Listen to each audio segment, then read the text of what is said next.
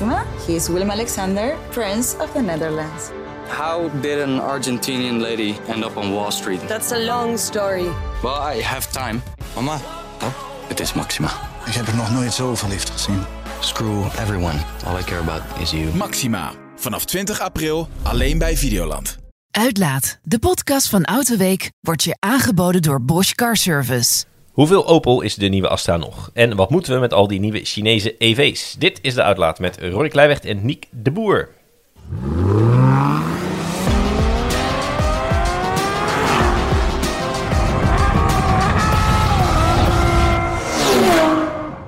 Dag en welkom bij de Uitlaat, de podcast van Autoweek waarin we je meenemen achter de schermen van de automotorwereld en ons werk. Voordat ik begin, als je vaste luisteraar bent, vergeet je niet te abonneren via je favoriete podcast-app, want dan weet je zeker dat je nooit meer een aflevering mist. Je vindt ons op Spotify, Apple Podcast, Google Podcast en nog veel meer. Marco is met vakantie en mede daarom vandaag een bijzondere gast, Niek de Boer. Niek, welkom. Dankjewel. Ja, zo vrij bijzonder, want jij hebt inmiddels je eigen podcast. En dan ben je dan weer te gast in deze. Het is een soort Twilight Zone bijna. Ja, dat is waar, maar laatst zaten we met elkaar in de auto en toen mocht het maar 10 minuten duren. Maar ze hebben er geloof ik een kwartiertje van geknipt, want we raakten eigenlijk niet uitgesproken. Ja. En dus dat moeten we even voortzetten. Dat hebben we toen ook beloofd. En dat gebeurt dus hier. Dus echt voor de echte fans, die komen hieruit. We hebben beloofd. Ja, nee, in onze verdediging was dat de tijd niet in beeld was. Dus het voelde kort, maar het was inmiddels al 17 minuten in de spiegel. Ja. En dan vroeg iemand in de comments van... ja, maar waarom zit er een maximum lengte aan? Want je kan toch gewoon lekker doorpraten... maar het heeft ook een beetje te maken met de hoeveelheid editwerk... die het volgens voor mij voor de mensen achter de schermen is en zo. Van je kan wel blijven lullen, maar... Ja, en het moet ook op een gegeven moment... raakt de spanningsboog van de mensen ook een beetje uitgewerkt. Hè? Dus ik vind 10 minuutjes voor een video... ja, daarna moet je wel weer even wat anders gaan doen. Ja, het voordeel geldt voor de podcast niet. Marco en ik die, zijn nu 2 keer per ongeveer over een uur gegaan. Ik probeer het wel boven de 50 ook keer af te ronden. Ja. Maar ook daar loopt het flink uit de hand. Bijvoorbeeld heb ik in de intro van de vorige podcast beloofd het over de nieuwe Astra te hebben. Maar we waaien er zo uit, daar kwamen we niet aan toe. Nou, en omdat jij en ik dan reden met de nieuwe Astra, denk ik, nou, dan gaan wij het er gewoon even over hebben. Ja. Want het was mijn Astra in de test, maar jij reed hem voor de achteruitkijkspiegel voor de website. En je was wel fan van volgens mij, maar sowieso van Opel word jij op dit moment heel enthousiast. Ja, ik vind de huidige modellen van Opel, ik vind het hele mooie auto's. En er valt weinig op af te dingen ook. En ze rijden gewoon wel goed. En ik heb ook in de video ook al gezegd, ik vind met Opels kan het altijd 2 kanten op gaan. Van, of het is echt een ontzettend doodgeslagen ding, of het is echt een Wat vind je daar een voorbeeld van? Nou ja, laten we bijvoorbeeld de eerste Opel Mokka maar eens noemen. Hè? Ja. Dat, het kunnen echt ontzettende saaie auto's kunnen het ook zijn. En soms lukt het wel en hebben ze ineens een hele leuke, opvallende auto. En dat hoeft niet per se meteen een heel sportief iets te zijn bijvoorbeeld. Maar een auto die me ook altijd is bijgebleven. Dus de eerste Opel Zafira. De Zafira A. Met die handige Flex 7 zitjes achterin. Hè? Ja. Dan kon je... dat vond ik echt een vondst. En die dingen die blijven ook maar rijden gewoon. Dus je ziet ze nog steeds dagelijks gaan. En die dingen die zijn al 20 jaar oud. Het is echt een heel goed kwaliteitsproduct geweest. Ja. Dus zo kan een Opel ook zijn. Nou ja, Nederland door de jaren heen was wel Opel fan natuurlijk. Als je kijkt naar de verkooplijsten uit de historie. Ja, de kadetjes en de Astra's die waren natuurlijk op een gegeven moment... tenminste, die zijn jarenlang niet aangeslepen. Ja, de Corsa's daarmee. En wat je zegt, de MPV's die volgden vanzelf. Ook met de Meriva'tjes trouwens. Ik bedoel, ook van of jonge gezinnen of bejaarden. Hè? Zo'n mooie tweetrapsraket. Als je 60 km per uur over de provinciale weg tuft... dan zit je achter een Opel Meriva. Ja.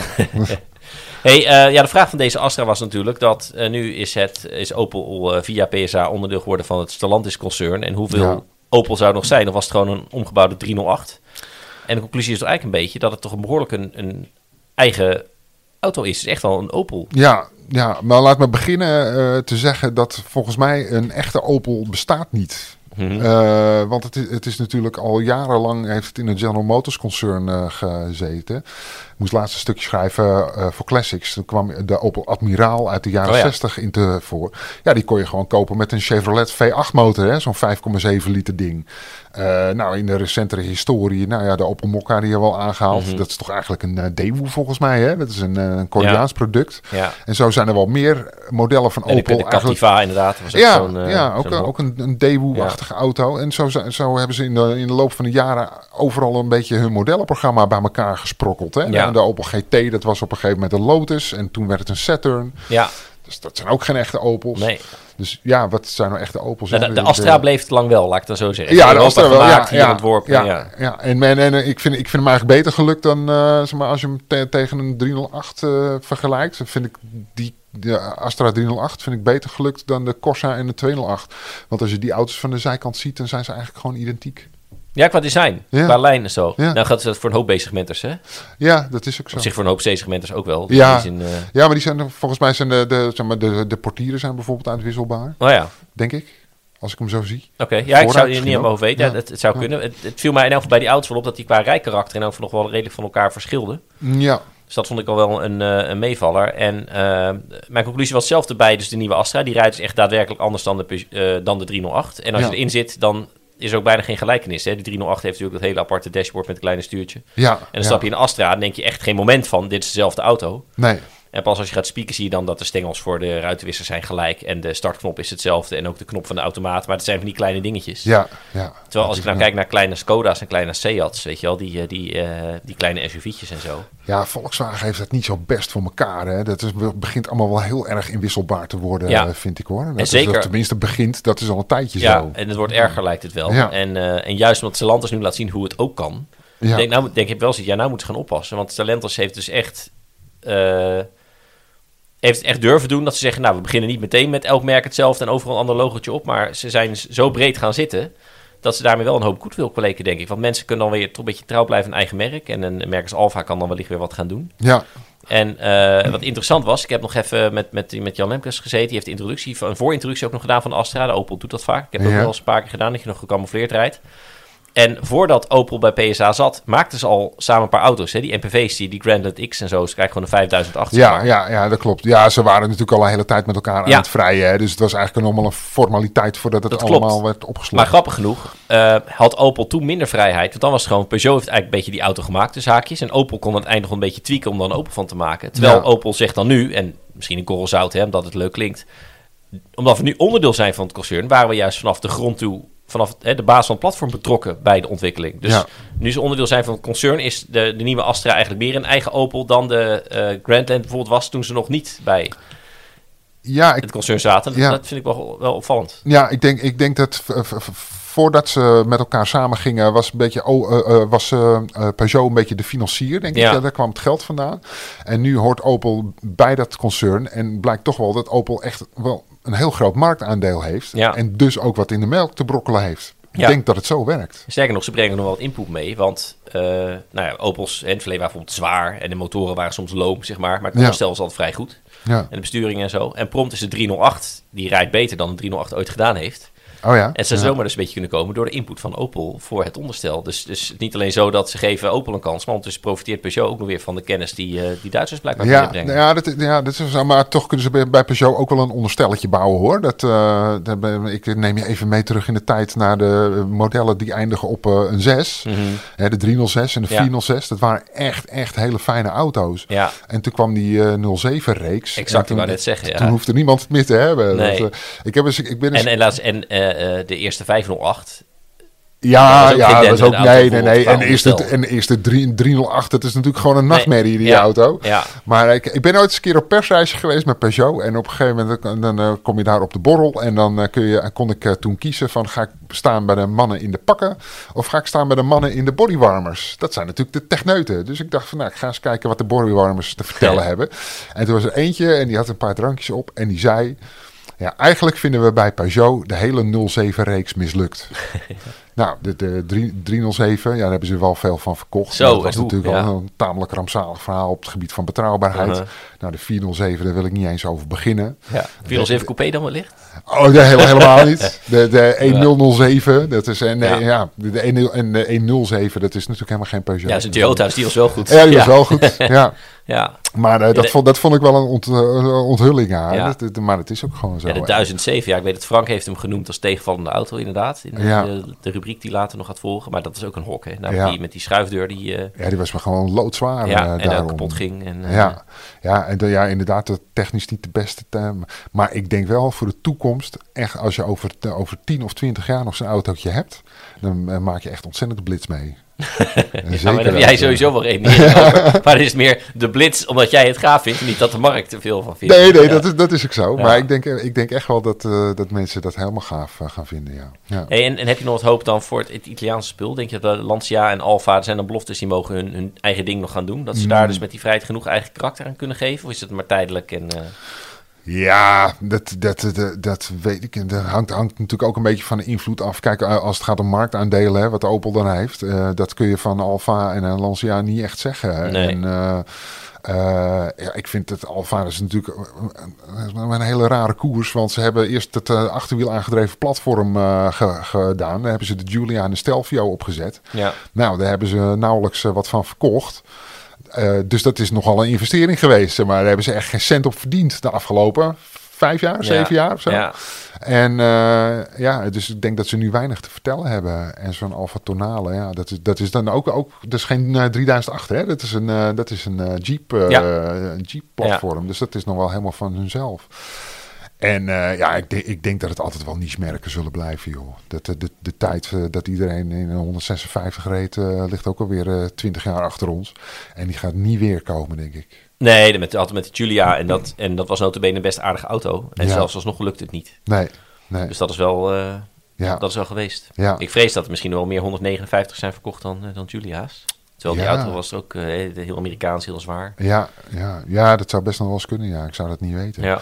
Maar kijk, als ze van de Astra en de 308 een mooie onderscheidende auto kunnen maken. Ja, breng dan ook maar een C-segment de Alfa uit. En de Lancia Delta, waar iedereen het dan altijd maar over heeft. Probeer het eens. Nou, als ik onderstelkosten het allemaal een beetje kunnen wegcijferen. En je moet alleen qua design... de zaakjes wat investeringen maken aan de buitenkant. Dan, mooie Alcantara stoelen erin en de hele en ze worden gewoon verkocht bij de rest. Hè? Dus hebben we zo'n grote Peugeot dealer in de buurt van Den Haag. Die moet nu ook gewoon Alfa's gaan verkopen. En zo wordt het allemaal bij hetzelfde pand. Wordt het erbij gezet. En Jeeps. Ja, ik snap dat wel. Dus daar zitten de kosten ook niet. Nee. Oké, nou ja, we gaan het dan... ondertussen hebben we ook nog DS natuurlijk. En, DS. En dat is een merk dat alle kanten op ging. Want sinds de vernieuwing was de eerste DS was natuurlijk toen nog... En toen heette het nog Citroën, de Citroën DS3. We hebben nog een duurtester gehad. Ja. Nou, was een fantastisch leuke, scherp rijdende, vrij stevige auto die gewoon met Mini concurreerde, zeg maar. Ja, vond ik ook, ja. En prompt geen enkele DS die daarna kwam had ook maar iets met die DS3 te maken. Dat werd comfortabel en ze gingen alle kanten op. Ja, gek is dat, hè. Dan komen ze inderdaad met zo'n ding en die slaat aan. Vervolgens blijft hij 10 jaar in productie als het niet meer is. Mm-hmm. En dan is er geen opvolger. Ja. Hoe kan dat? Ja, het gebeurt vaak. Ik moet denken aan de Volvo. Het is een heel ander segment, maar de Volvo V40, die het ook geweldig heeft gedaan. Heel Europa en Nederland steengoed verkocht en er komt geen opvolger. Ja, koop maar een XC40. Ja, exact. Ja. Wat overigens heel Nederland doet. Hè. Staat nu op 1 in de verkooplijsten voor 2022. Echt waar? De XC40, ja. Ja, ik vind het niet om aan te gluren, zo'n auto. Nou, ik vind hem wel aardig eruit zien, maar ik vind hem veel te krap. En ik vind hem ook rijdt als een hobbelpaard. Ja, ik vind hem veel te hard. En niet dat hij daardoor sportief is of zo. Nee. En die elektrische versie, die is eigenlijk wel beter. Ik heb die C40 ook toen gereden. En dat reed op zich wel aardig. De elektrische bevalt mij beter dan de benzineversie. Ja. Wat ook veel zegt. Ja, de C40 die begrijp ik echt helemaal niet gewoon. Ja, maar maar daar kan ik je wel meer voorbeelden van noemen natuurlijk. Ik moest ook echt een beetje schrikken toen ik hem voor het eerst in het verkeer zag. Ja, maar begrijp jij bijvoorbeeld wel de Volkswagen Taygo? Nee, eigenlijk ook niet. Nee. Of wat hebben we nou? De ID5 heb ik vorige week gereden. Ja. Ik noem maar wat. Ja, er zijn er wel meer. Ja, het is zo'n ontzettende veelheid aan modellen dat je je afvraagt van waar eindigt het ooit? Ja. Het is, Nou ja, nog even denk dat eindigt, want dat zijn een SUV-coupés. En ik denk bijna dat het eindigt dat straks dat je alleen nog maar de coupé-versies hebt. Ja. Dat wij worden bijvoorbeeld nu meer Cayenne-coupés verkocht dan gewone Cayennes. Ah ja? Als ik op de weg omheen kijk. Ja. En hetzelfde geldt voor de Audi Q4... De e-tron Q4, of heet het nou die elektrische in elk geval. Ja. Die is er volgens mij bijna alleen als sportback. Dus die is er zelfs alleen maar als SUV coupé. Ja. Dus... Nou, dat is de auto uitgeëvalueerd en kunnen we weer terug naar de 4-deur sedan. Nou, dat gebeurt, dat is leuk, want er stond een bericht op de site, ik weet niet of je het gezien hebt. Dat lijkt wellicht een beetje gaan gebeuren, want die stroomlijn is veel beter. Bij EV stelt dat veel harder. Het is wishful thinking misschien. Ja. Nou, inderdaad, stroomlijn bij EV's die telt, want het gaat om actieradius. Ja. Maar nu ik je toch spreek, wil ik er even een vraag ingooien. Van, zeg maar, alles wat je in huis hebt, hè, dus je koelkast, je magnetronoven, de pomp voor je aquarium, de lampen die je hebt. Daar zit allemaal een maximum hoeveelheid energie mogen die uitstoten of mogen die verbruiken. Anders kan het niet op de markt komen. Van Europese regels. Ja, Europese regels. Er zit een label aan. Nee, er zit een label toch ook aan. Je koelkast heeft ook een A-label of dat soort dingen. Hoe kan het nou dat een elektrische auto het maakt helemaal niet uit hoeveel het verbruikt. Het mag toch wel op de markt komen. Hoe lang kan dat nog duren? Nou, maar verschilt het. Ik weet niet, dat zal dan per product verschillen, vermoed ik. Kijk, het verbruik wordt wel opgegeven. Dus bij elke reclame van een elektrische auto moet of bijstaan van hij verbruikt zoveel kilowattuur per 100 kilometer en dit is de range en bla bla bla. Maar er moet een maximumverbruik komen. Nou, dat vind jij of dat... Nou ja, dat is natuurlijk wat er gaat gebeuren, toch? Nou, dat zou kunnen. Ja, bij benzineauto's is er ook nooit geweest. Nee. Dus dat weet ik niet. Alleen, het wordt wel belast. Dus bij benzine of diesel, dus gewoon brandstofauto's, wordt verbruik wel belast. Hè? Ons BPM is afhankelijk van de CO2-uitstoot. Ja. En CO2-uitstoot is de facto het verbruik. Ja. En elektrische auto's, die zijn natuurlijk nu nog belastingvrij op alle mogelijke middelen. Maar grote kans dat zodra iedereen elektrisch rijdt, dat ze ook bij elektrische auto's gaan kijken naar het verbruik en dan daar de belasting op gaan aanpassen of zo. Ja, dus hoe meer je verbruikt, hoe meer belasting je betaalt. Of op papier dan in elk geval. Ja. En in die zin doe je dat natuurlijk dubbel, omdat je stroom is. Er zit ook heel veel accijns op. Het geldt voor benzine. In die zin heb ik altijd een beetje raar gevonden dat je betaalt bij de pomp al voor je verbruik. Want merendeel van een litertje benzine gaat gewoon naar de staat. Ja. Dus dat is een beetje dubbelop. Ja, je betaalt dubbel in feite. Ja. Dus dat is bij elektrisch ook wel doen. Dus ik weet niet of ze daar het wordt niet gezien als een huishoudelijk product. Hè? Ik denk dat dat verschil maakt. Want ik weet niet of het geldt voor e-bikes bijvoorbeeld. Ja, dat weet ik ook niet. Weet je wat een leuke zijtak is? Want dan gaan we even, fietsweek, wat maakt het uit? Dat is een discussie die ik zag al vanochtend op social media wat op. En ik zag eerder iemand, of zelfs een fietsersbond of zo. Ja. En voor mij had de collega Frank Jacobs ook dat gedeeld. Want dat is natuurlijk een actief fietser. Ja. Zonder accu's, want dat is niet de des Frank. Die gaat lekker door het zand ploegen en zo. Maar het hele idee van de e-bike is natuurlijk, dat is goed. En dan kan je meer mensen op de fiets laten rijden, zodat mensen niet met de auto naar werk gaan en zo. Ja. Maar wat in de praktijk gebeurt, is dus dat gebeurt zo goed als niet. En dan heb je al die ene uitzondering die zegt, ik ga 20 kilometer naar mijn werk en ik ging vroeg met de auto. Ja. Maar pak een beet 90% plus van de e-bike rijders zijn mensen die vroeger op een gewone fiets zaten. Ja. Maar de e-bikes, die worden gewoon opgeladen met stroom uit Nederlands Stopcontact, met gasgestookte centrales.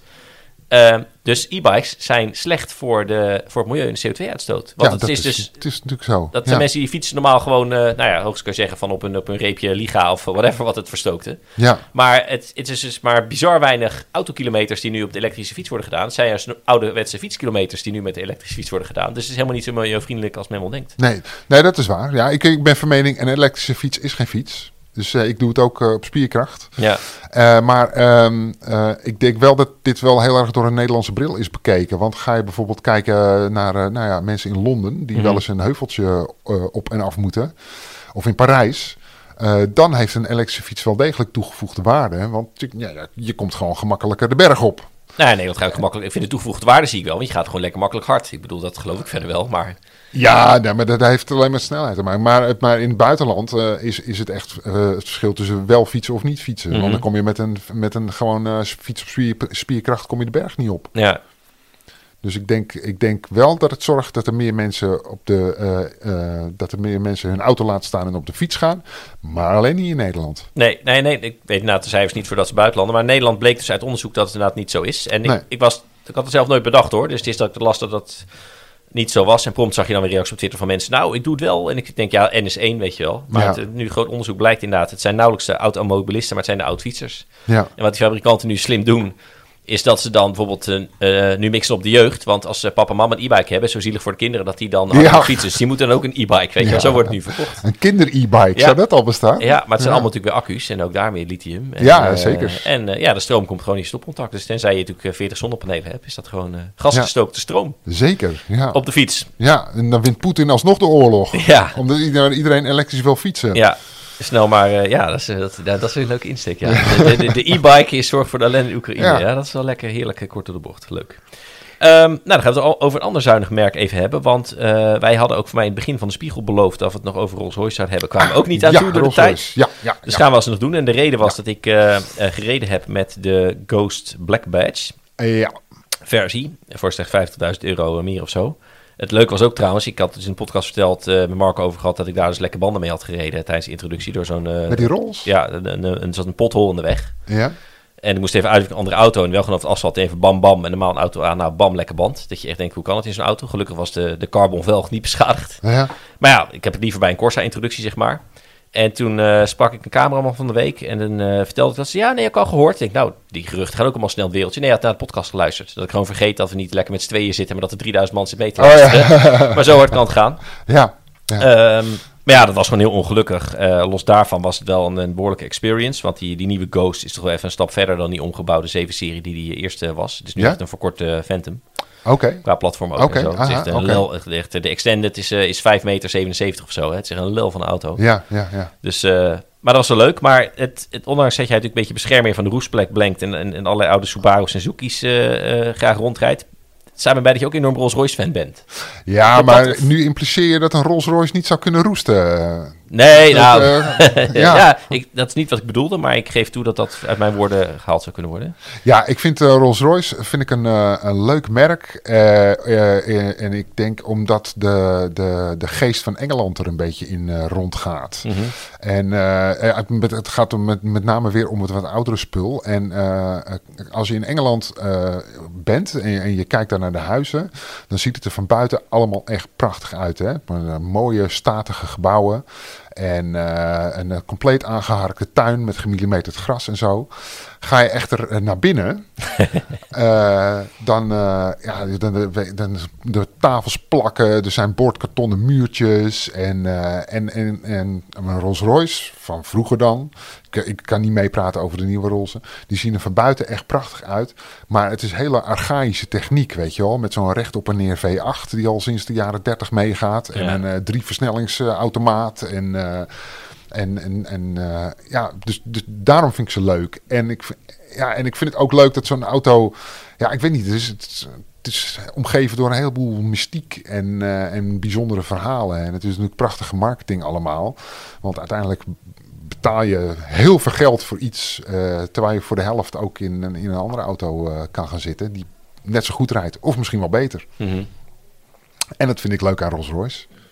En ik vind het leuk dat ze op de een of andere manier die oude dingen, dat ze op een gegeven moment, ze zijn eigenlijk net niet bereikbaar, weet je wel. Van als je een beetje spaart kun je er eentje betalen. Als je er een gastank achterin gooit, dan kun je er nog mee rijden ook. Maar dan komt het onderhoud. En er zit op een Rolls Royce... een gastank achterin een Rolls Royce, dat voelt gewoon gas. Die vind je wel hoor.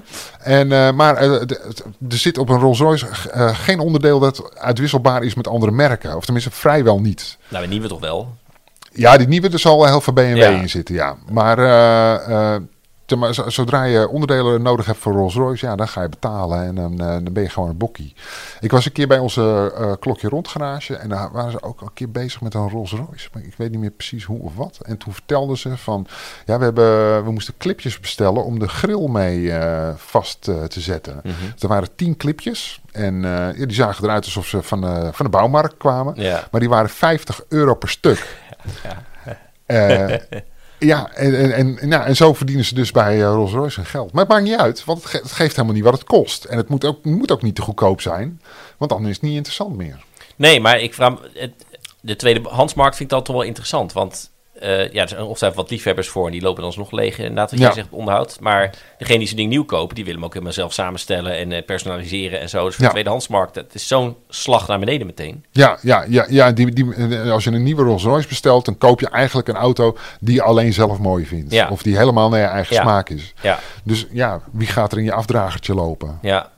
Zou het in Amerika anders zijn, denk je? Er is iets meer van, je komt bij de dealer en je koopt een auto, die rijdt ermee weg. Hè? De Amerikanen gaan niet een jaar wachten tot een auto wordt geleverd en zo. Dus ik denk dat een Rolls Royce toch echt wel altijd op bestelling wordt gemaakt, hoor. Ik denk niet dat ze gewoon een paar zilvergrijze met zwart leren bekleding en de meest verkochte opties. Ik denk aan Californië en LA, dat die loopt zo'n dealer binnen en dan staan er ook gewoon 10 of zo. Ja. En dan aantal kleuren. Want als er zo'n rapper of zo, ja, een beetje cliché hoor, maar die heeft net zijn royalties binnen en die krijgt 10 miljoen. Ik ga auto kopen. En die gaat er niet de Rolls Royce dealer van, ja, meneer, hij is er over 5 maanden. Nee, ik wil die. Ja, die willen instant gratification. Ja, en zet er even een stel spinners op of zo en dan klaar, weet je. Ja. Of hij gaat er even naar een custom tuner die dan even in een week er wat mee doet. Maar ik ken iemand die had eens een keer een hele mooie zakelijke deal gesloten. Die had een paar miljoen verdiend na een paar maanden heel hard werken. En die dacht van, ik ga mezelf verwennen. Ik wil natuurlijk een 911.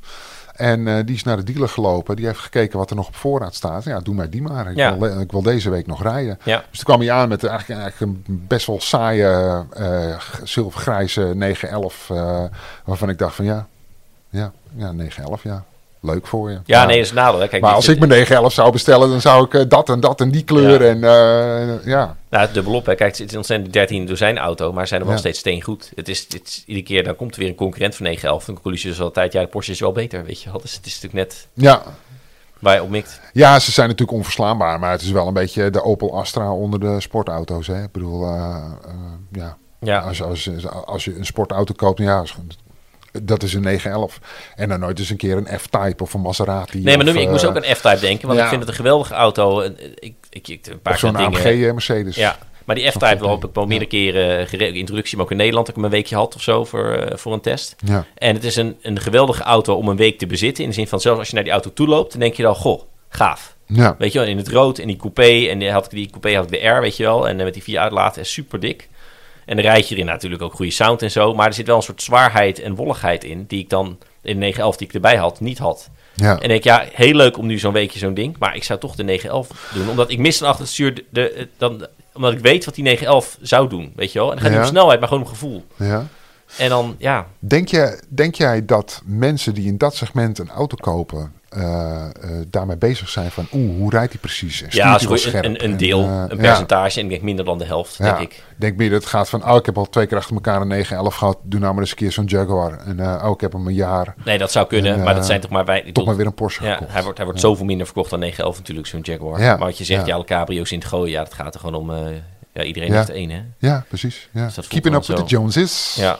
Maar het even terug naar Rolls-Royce. Ik reed dus die Ghost. En het is nooit helemaal mijn merk geweest. Maar hij heeft wel indruk op mij gemaakt, die auto. Het is echt wel dat ik denk van, het is toch wel heel gaaf en stil. Ik vind het heel veel meer dan die vorige Ghost. Daar proeft hij gewoon een beetje BMW nog te veel doorheen. Ja. En bij deze is het echt helemaal weg. Weet je, er zit helemaal niks van BMW in. Ik bedoel, de iDrive zit erin, maar dan is het zo anders. Als je het weet, herken je het een beetje. Maar ze hebben echt hun best gedaan het er anders uit te laten zien. Ja. Qua materiaal van de knop en zo. Ja.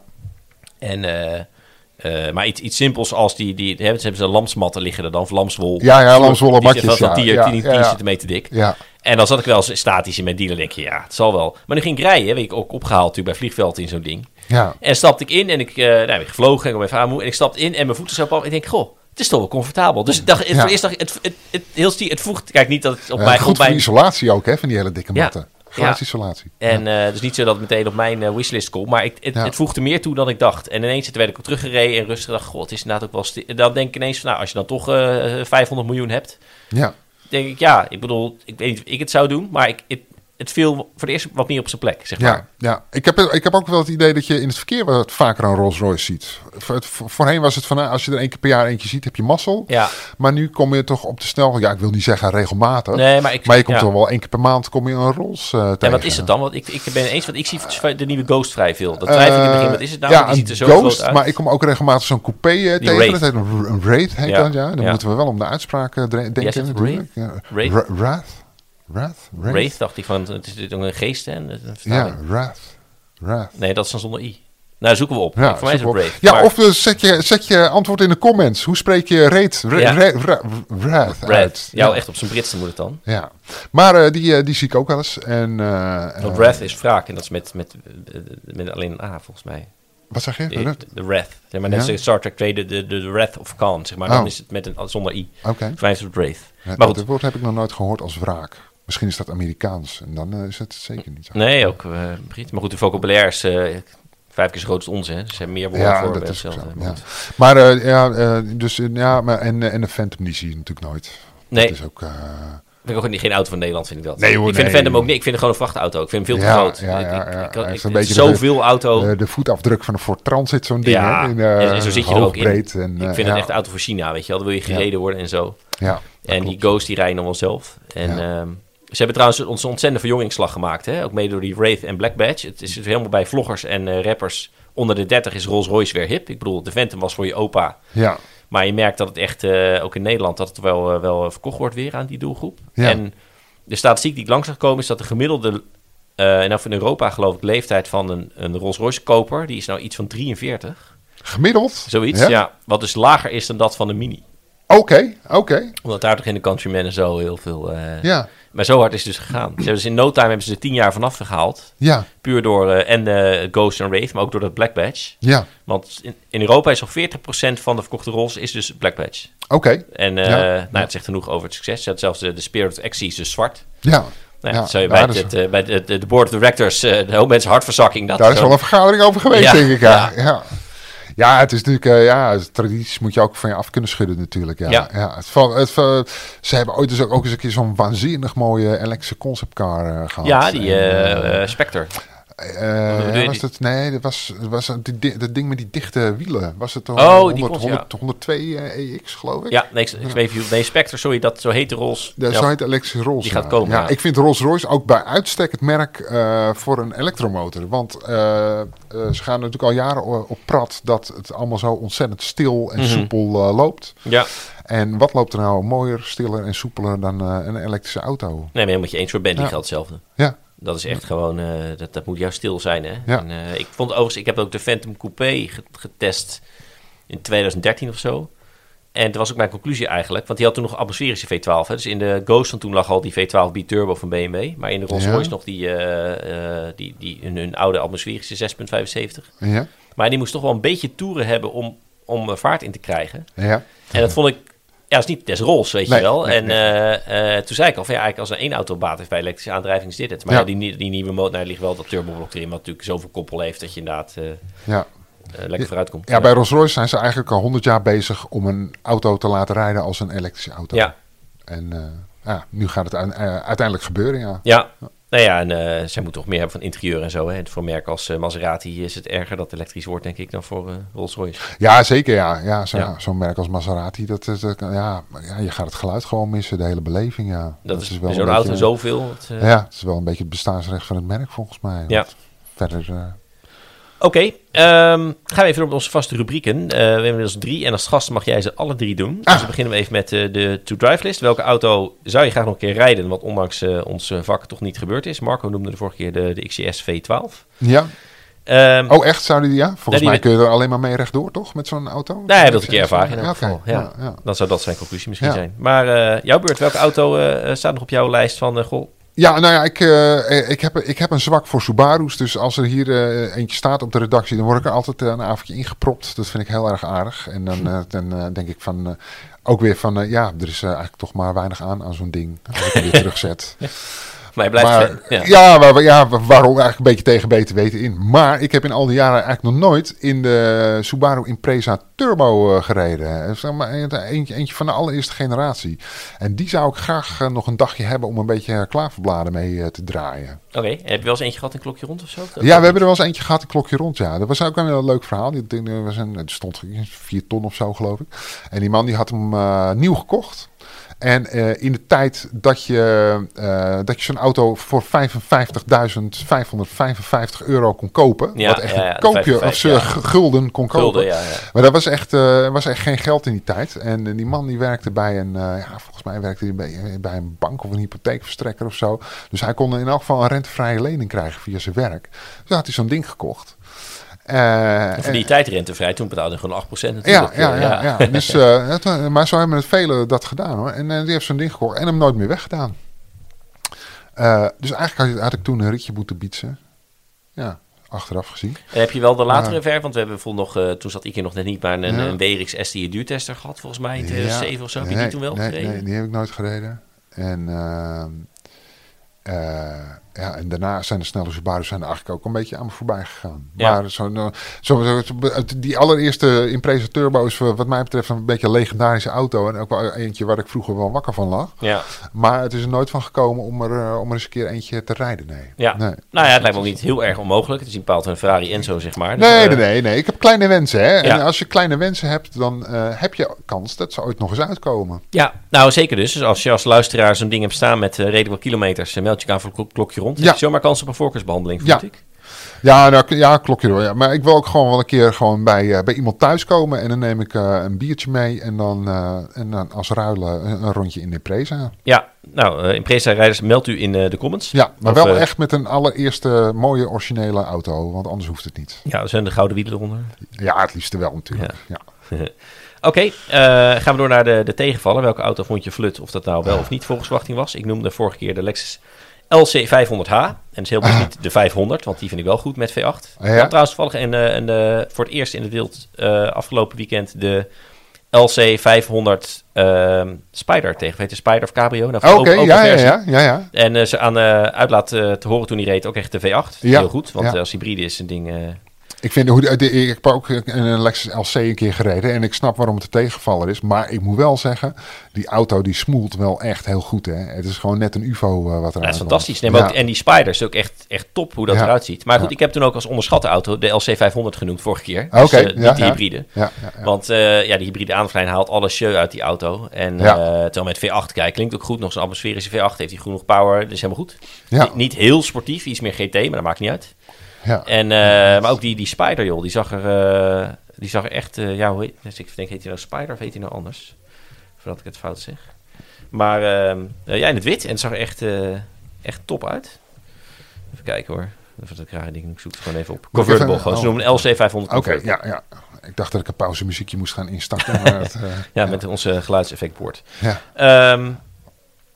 Maar ik vroeg dus aan jou deze keer, wat is jouw tegenvaller? Mijn tegenvaller. Nou we hebben net al een beetje aangestipt van, ik hou een beetje van rare auto's. En er is een tijd dat wij een SsangYong Action een rare auto vonden. Maar daarnet hebben we toch gezegd dat de coupé SUV de ultieme evolutie is van de auto. En volgens mij was de SsangYong Action toen de allereerste coupé SUV. Ja. Dus die nam ik ook een avondje mee.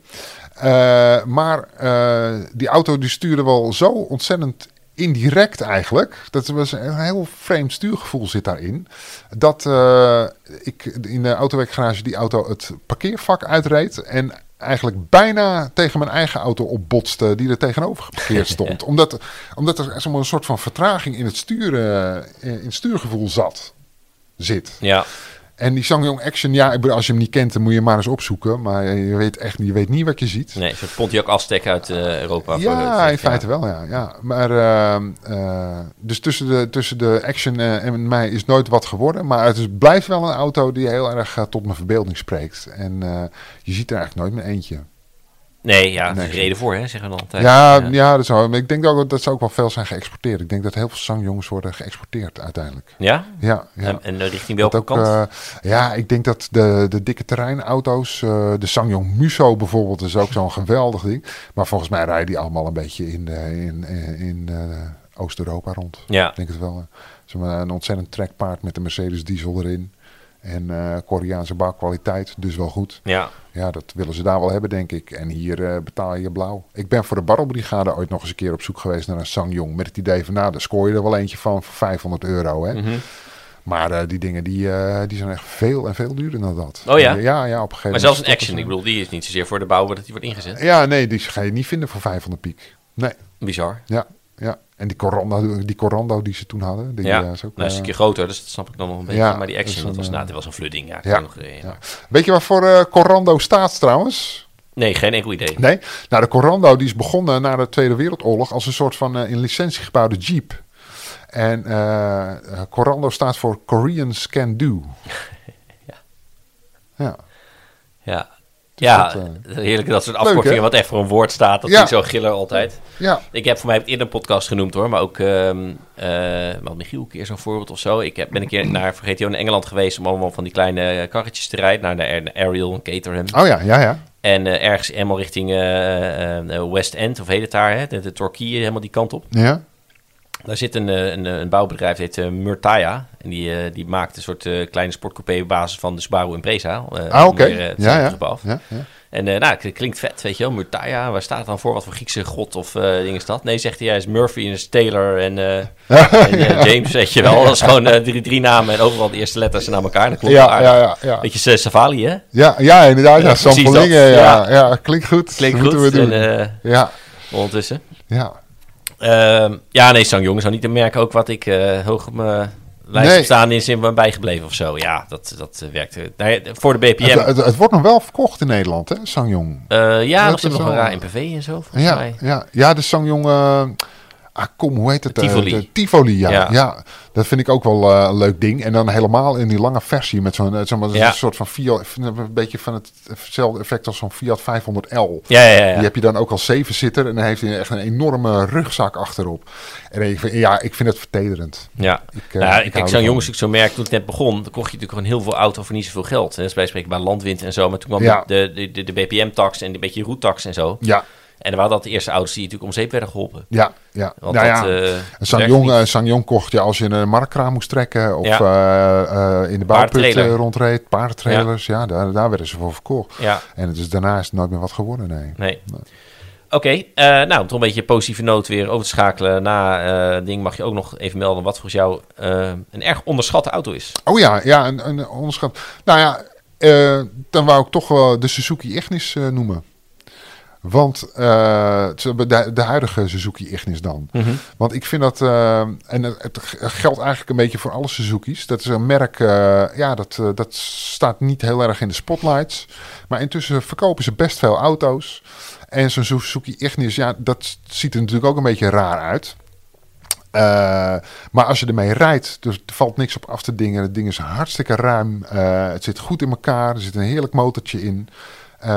Dus ik snap niet waarom alle mensen in een Volkswagen Uppie gaan of in een Aygo als je ook een Suzuki Ignis kan kopen. En vind je met een beetje fantasie ook eigenlijk een SUV coupé, als je hem nu ziet? Dat een hele kleine SUV coupé. Ik denk dat als het Suzuki zelf vraagt, dan vinden ze het een SUV coupé, ja. Maar ik vind het tragische lot van de Suzuki Ignis is wat ook wel meer auto's ondergaat.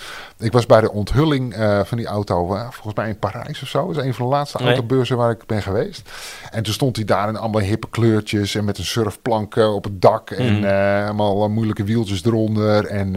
Maar als je nu in het verkeer kijkt, er zitten alleen maar oude lui in. Ja, maar dat geldt wel. En ze zijn grijs en ze hebben wieldoppen. Ja.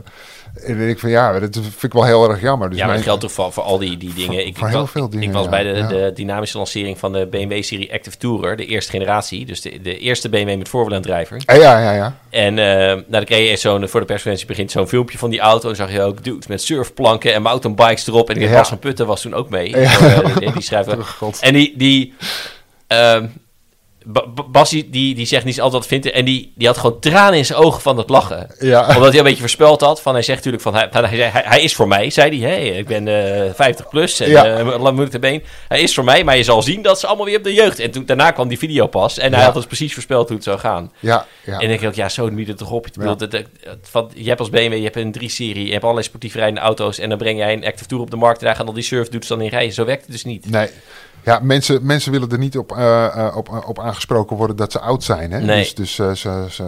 Maar als je er een bejaard stelletje achterop zet met een elektrische fiets op de trekhaak, dan gaat dat niet verkopen. Maar dat is wel een beetje hoe het in de praktijk gaat. Ja. Dus de Suzuki Ignis. Maar het geldt ook voor vele andere modellen van Suzuki, hoor. Ik ben een keer een weekje onderweg geweest in zo'n S-Cross. Ja. Nou, dat is ook niet het meest vlotte ding wat er is. Maar als je ermee rijdt en dan denk je van er valt eigenlijk helemaal niks op af te dingen. Weet je, de prijs is goed, het rijdt lekker. Ik zit fijn achter het stuur, het verbruikt niet veel. Het stuurt goed. Niet alles wat bij Suzuki ooit vandaan is gekomen is natuurlijk geweldig. Maar ik vind eigenlijk dat ze meer... ze mogen eigenlijk van zichzelf wel eens wat harder roepen. Ja, het is een stil merk ook. Hè? Daar gebeurt niet zoveel mee. Nee. Maar een beetje eens hoor. Ik weet dat Marco heeft voor deze rubriek ook de Suzuki Swift al genoemd. Oh ja, dat is natuurlijk ook wel eentje, Vast luister weten, ik heb ook nog verteld, mijn eerste leaseautootje was een Swift. Eigenlijk de tweede, want ik kreeg toen in Corsa short lease tot de Swift was, zeg maar zeggen. Dat is ook wel goed, want dat duurde echt bijna een half jaar, die leeftijd toen. Ja. En toen vroeg ik aan de vrouw bij Wagenparkbeheer van, komt hij nou? Zei hij, nee, maar hij moet wel helemaal uit de boot komen van Japan. Toen zei ik, maar hij wordt gebouwd in Hongarije. Ik kreeg geen antwoord op die manier. Volgens mij is een deel gebouwd in Hongarije en een deel in... maar toen ik had een Hongaarse rond aan de antenne voor het zien of hij voorkant van de dak zat volgens mij. Maar ik had een Hongaarse. Overigens, de occasion tip is natuurlijk ook, van wil je een Mini, doe maar niet. Maar ga eens kijken naar een Suzuki Swift. Ja, het rijdt goed. En dan heb je voor 3000 piek heb je echt een hartstikke mooie. En wat voor motor er precies in zit, maakt helemaal niet eens uit. De instapje op het 1.3 was een hoogtoerig ding. En ik wist na 5 minuten proefrijden, wist ik het. Want ik wou een Clio, dat was boven budget. Ja. En toen ging een Swiftje rijden en die was zo'n 15.000.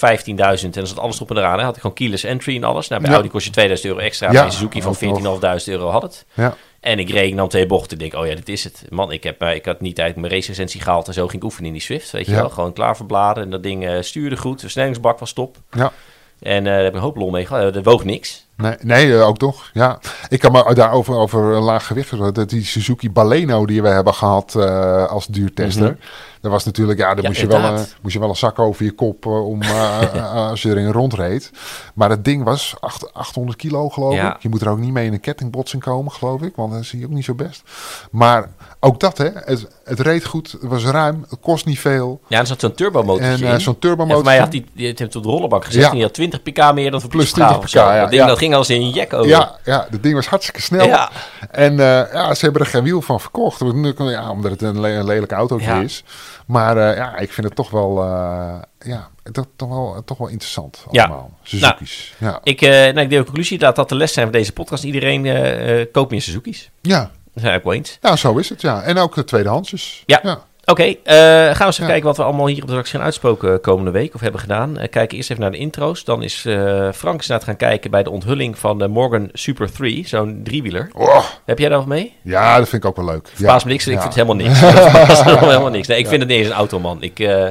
Kijk, ik ga een liefhebber niet ontzeggen. Maar het is ook geen auto. Want volgens mij is Morgan daarmee begonnen toen een beetje, volgens mij al voor de Tweede Wereldoorlog, een beetje de omslag kwam. Dat mensen van hun motorfietsen afgingen en in auto's gingen rijden.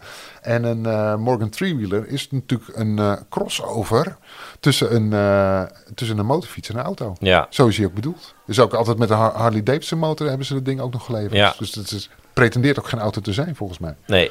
Ik vind het, ik ontgun niemand zijn geluk, dus doe het vooral als je het wil, maar ik heb echt helemaal niks mee. Ik vind het echt, een gewone Morgan, daar heb ik ook niet veel mee. Gewoon wel in fatsoenlijke met 4 wielen. Maar dit vind ik ook echt voor mij ver van mijn bed. Nou, dan ben je de doelgroep niet. Ja.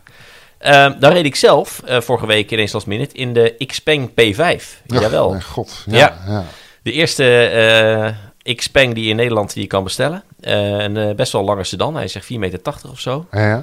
En volledig elektrisch natuurlijk. Ja. En het is ook een van de 3/4 Chinese automerken die met elektrische auto's het echt wel groot gaat doen. Want je hebt natuurlijk daar 20 van die merken of zo. Ja. Maar we hebben natuurlijk MG, wat natuurlijk weer van die SAIC-groep is wat er al is. Dan hebben we natuurlijk NIO, wat groot is en wat gaat komen. Ja. Met alle Tesla-concurrenten. En Xpeng komt er ook aan. Ja, ik was niet heel erg overweldigd van die auto. Ik vond hem niet slecht hoor, maar hij voegde heel weinig toe, vond ik. Want is hij niet heel goedkoop misschien? Dat je heel veel auto's voor €48.000. Vind ik toch wel veel geld. En hij is wel lang. Voor achterin zit je heel ruim. Maar bijvoorbeeld voorin de zitpositie is slecht. En het stuur kan niet eens naar je toe. Weet je wel. Nou, in het segment daar vinden we dat wel dan. Ja.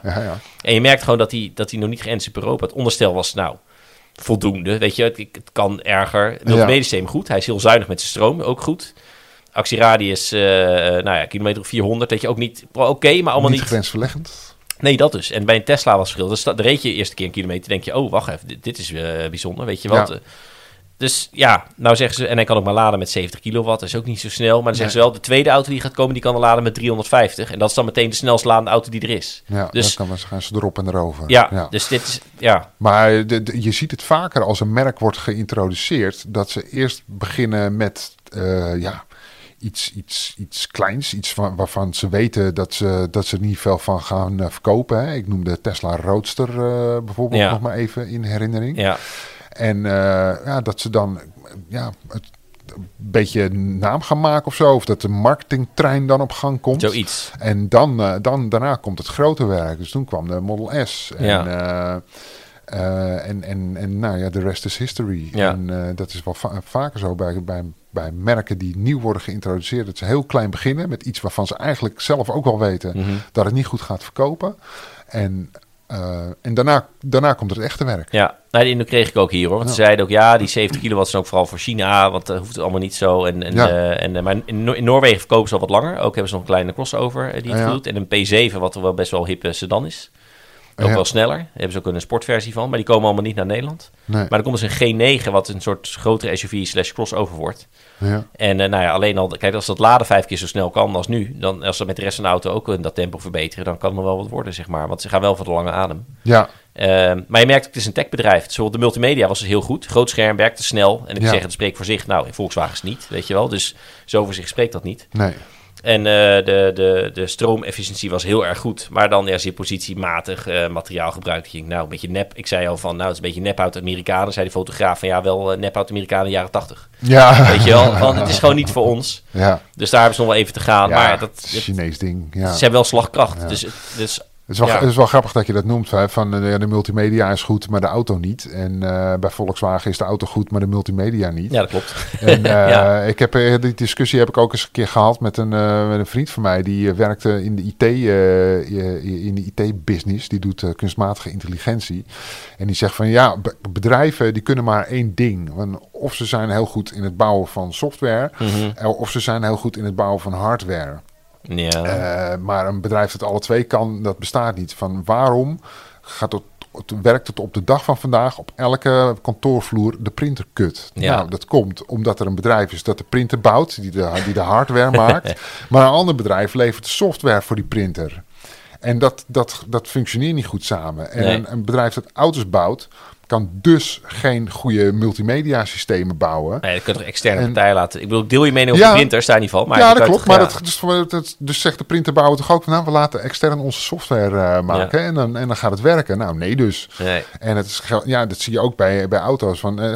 Tesla is een technologiebedrijf, maar de auto verder. Ja. Het rijdt als een trein, hè? Het rijdt echt goed, hoor. Ja, het rijdt, maar de bouwkwaliteit. Bouwkwaliteit kun je van zeggen van... Nou, nee, oké, ik ben mee eens. Maar goed, dan hebben we het over panel gaps en zo. Ja. Dus het zijn wel details. Maar dat schijnt gewoon niet goed te kunnen gaan.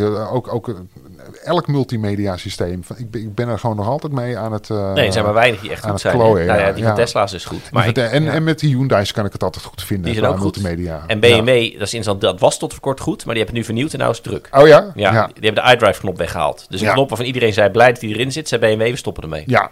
Oh ja. In de nieuwe 2-serie Active Tourer is die weg. Je moet wel vernieuwen, ja. En overigens, om nog even terug te komen op Suzuki's. We hebben net iedereen opgeroepen om een Suzuki te kopen. Ja. Maar doe er dan wel eentje zonder multimedia systeem. Gewoon weglaten. Dat kunnen ze niet. Ja, opvallend hè? Ja. Oké, even kijken nog. Dan gaan we kijken naar de Hyundai Ioniq 6. Heel stiekem, onder een lang embargo. Nou, de Ioniq 5 was ik toch wel van onder indruk. Dus ik ben benieuwd naar de Ioniq 6. Voor mij wordt het een lagere auto. Ik ben benieuwd wat er gaat gebeuren met die Ioniq 5. Want dat is nou typisch zo'n auto. Mensen die hem leuk vinden, die kopen hem meteen. En daarna is de rek eruit. Denk je? Ik denk het niet hoor. Ja. De leeftijd is gigantisch hè, voor dat ding. Ontzettende wachtlijst voor en zo. Ja. Ik vind die Hyundai Ioniq 5 vind ik echt een leuke auto. Ja. De Kia EV6 daarentegen... Wow, dat vind ik kan dat niet mooi vinden. Ik vrees dat het niet zo tijdloos is. Ik vind het een gaaf ding om te zien. Ik zag iemand had hem gerapt in het donkergroen vanochtend, toevallig. Maar ik denk over een paar jaar wordt het zo'n sci-fi jaren 80 vibe krijg je dan. Ja. Hij rijdt wel goed hoor, in elk geval. Ik vind het is wel een goede auto. Ja. Ja, ik heb een keer eentje gereden met zo'n panoramadak. Ja. Toen zat ik met mijn kop tegen het plafond. Ja, hij klopt. Maar omdat hij dus lager is dan Ioniq 5, maar de bodem is hoog. Het is, als je langer met een 1,90 hebt, een probleem in die auto. Dat klopt. Ja, dat is opmerkelijk dat het nog bestaat in deze tijd. Ja. Even kijken, nog wat leuks. Laten we even noemen wat we nog in de garage hebben. Wat wel grappig is om te noemen.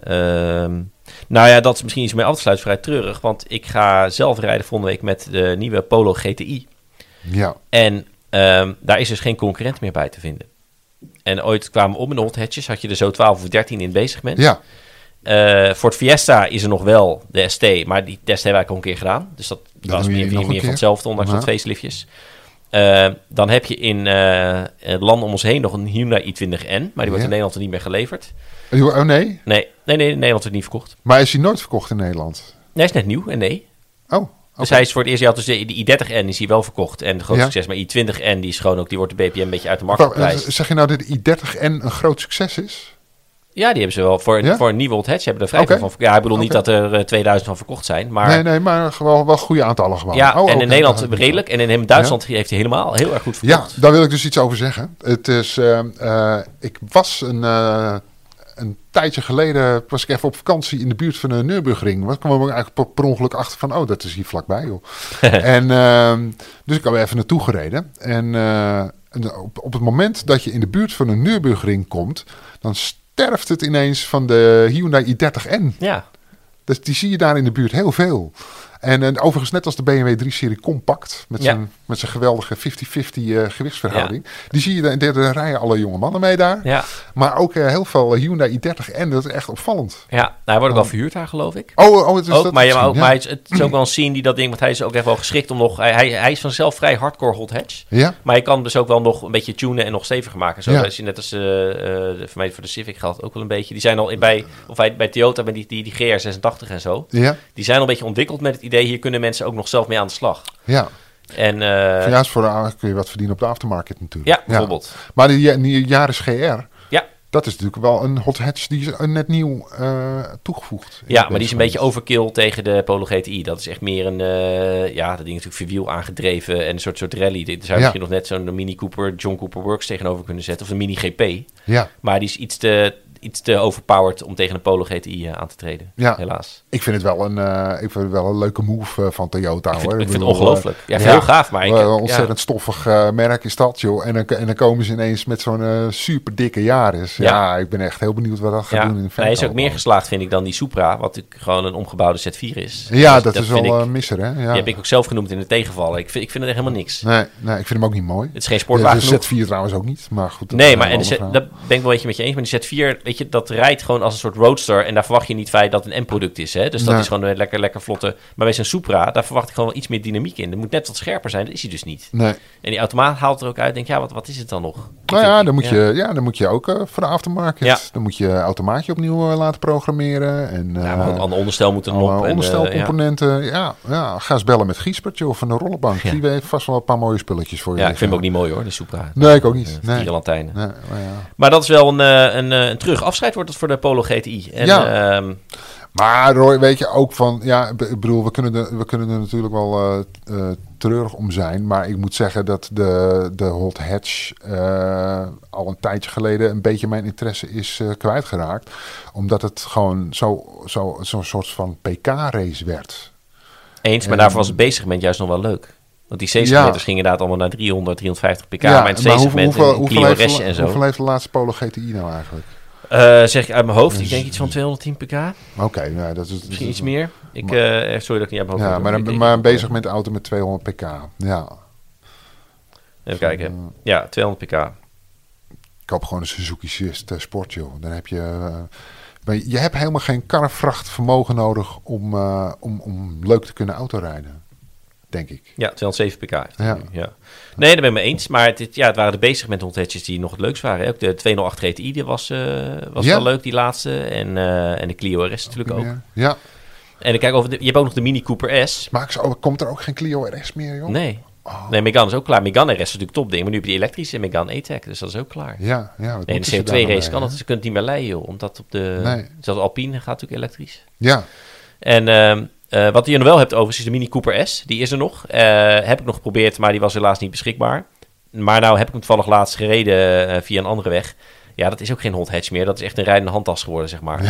Dat heeft niks meer te maken met die eerste Cooper S... wat gewoon de beste hot hatch in zijn segment was toen... in de jaren 2004 en zo. Ja, met het Chrysler motortje nog. Ja. Dat was echt een topding. En nu is het gewoon een soort snelle hele...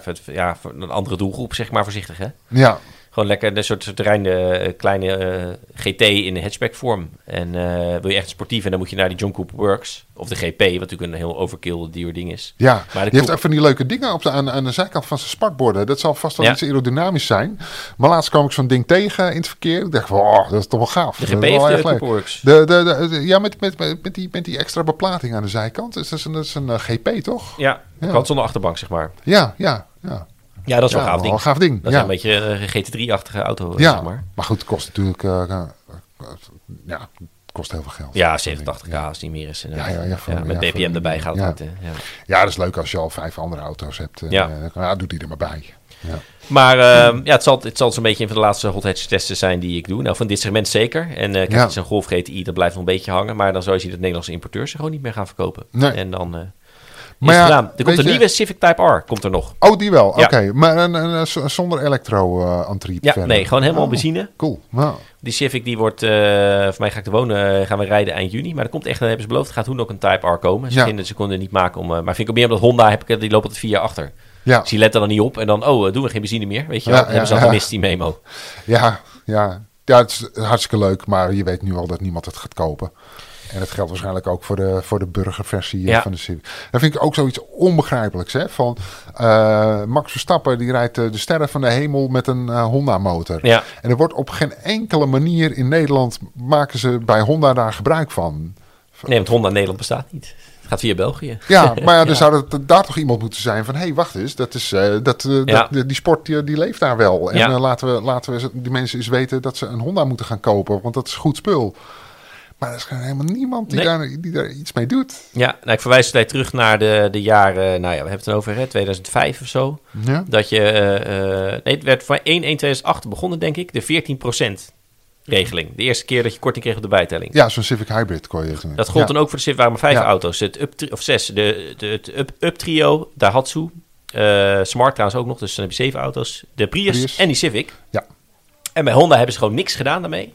Tot het 2 jaar bezig was en er ineens van... hebben wij niet zo'n auto met...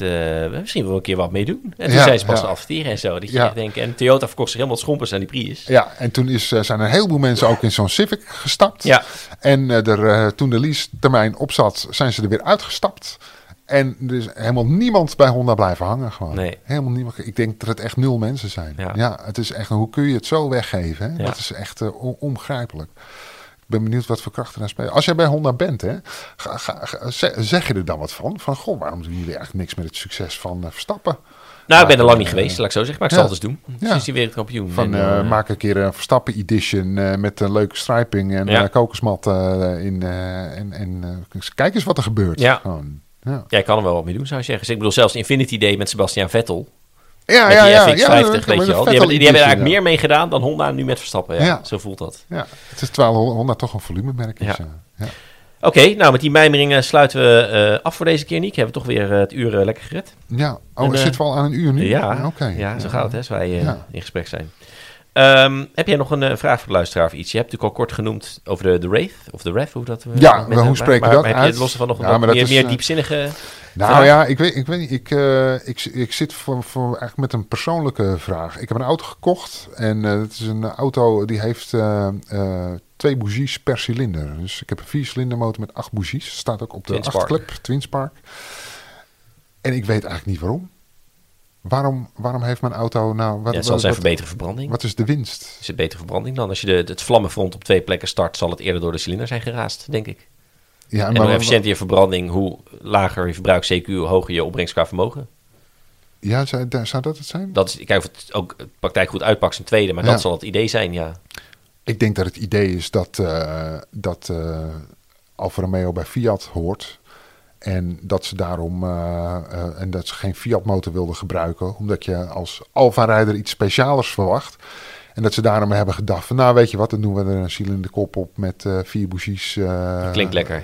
Ja, en dan hebben we iets anders dan anders, maar enig nut heeft het volgens mij niet. Ja. Maar ik ben dus heel benieuwd of er mensen zijn die dat weten en die mij voor kunnen lichten. Ja, nee, ik denk dat het te maken heeft met efficiënte verbranding, althans op papier. Je hebt natuurlijk ook de voorkamerontsteking nu bij Maserati bijvoorbeeld. En je hebt natuurlijk die semi-compressiemotor van Mazda.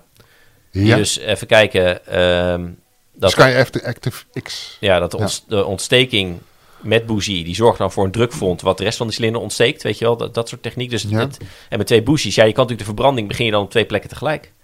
Dus dan, het idee is altijd dat je met een vlammenfront heb je een te heet gedeelte en een te koud gedeelte. En bij het te heet gedeelte heb je NOx en bij het te koude gedeelte heb je roetvorming. Ja. En hoe efficiënter je verbranding, hoe meer tegelijk dat gebeurt in de hele kamer, hoe schoner je verbranding en dus ook hoe efficiënter je verbranding. Dus het levert vermogen op, scheelt uitstoot en brandstof. En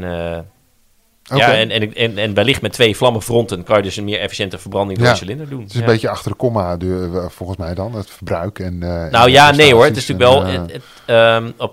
Kijk, je hebt wel, reken maar hoeveel toeren motor draait, hoeveel keer per seconde je zo'n verbranding plaats laat vinden. Dat tikt natuurlijk wel aan. Ja, nou hij draait heel veel toeren, mag ik wel zeggen. Ja? 9.500? Nou nee, meer in de zin van als ik 100 rijd, dan jankt hij 3000 toeren al. Ik dacht dat je redline lekker hoog was. Nu de 6e versnelling. Oh nee, wacht, die heb ik niet. Dan ga ik nog 1 ding doen voor afsluiting, want je hebt natuurlijk, de kennis al weet dat je het over een Alfa hebt uiteraard. Ja. En dat in de Alfa Giulietta... daar was de toerenbegrenzer, die hakte erin voor de redline. En vond ik zo, denk ik, wat een blunder is dit dan? Ja. Dus dan trok hij door tot, ik weet niet maar, laat zijn 7300 toeren was de rode streep. En bij 7000 hakte de begrenzer erin. Dus met schakelen, als je op die rode streep in je, dan zet je altijd mis. Oh ja. En dan denk ik, hoe kan je dit nou niet? Ja. En dan kreeg hij een facelift. Was nog steeds. Oh ja. Nou, dan dacht ik even, ja gasten, heerlijk ding. Goed, nou, sluit daarmee af. Dank jullie allemaal voor het luisteren weer deze keer. Laat vooral even een review achter als je luistert via de Apple app. Of via Spotify. Dat kan zowel een tekst als met 5 sterren, want het helpt ons met de vindbaarheid. Dank. Niek, jij ook bedankt. Ja, cheers. En tot de volgende keer. Dag.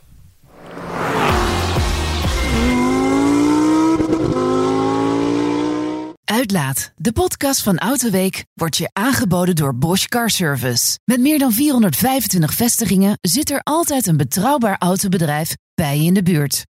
Maxima, he is Willem-Alexander, Prince of the Netherlands.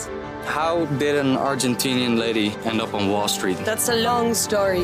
Well, I have time. Mama, Het is Maxima. ik heb er nog nooit zo verliefd gezien. Screw everyone. All I care about is you. Maxima. Vanaf 20 april alleen bij Videoland.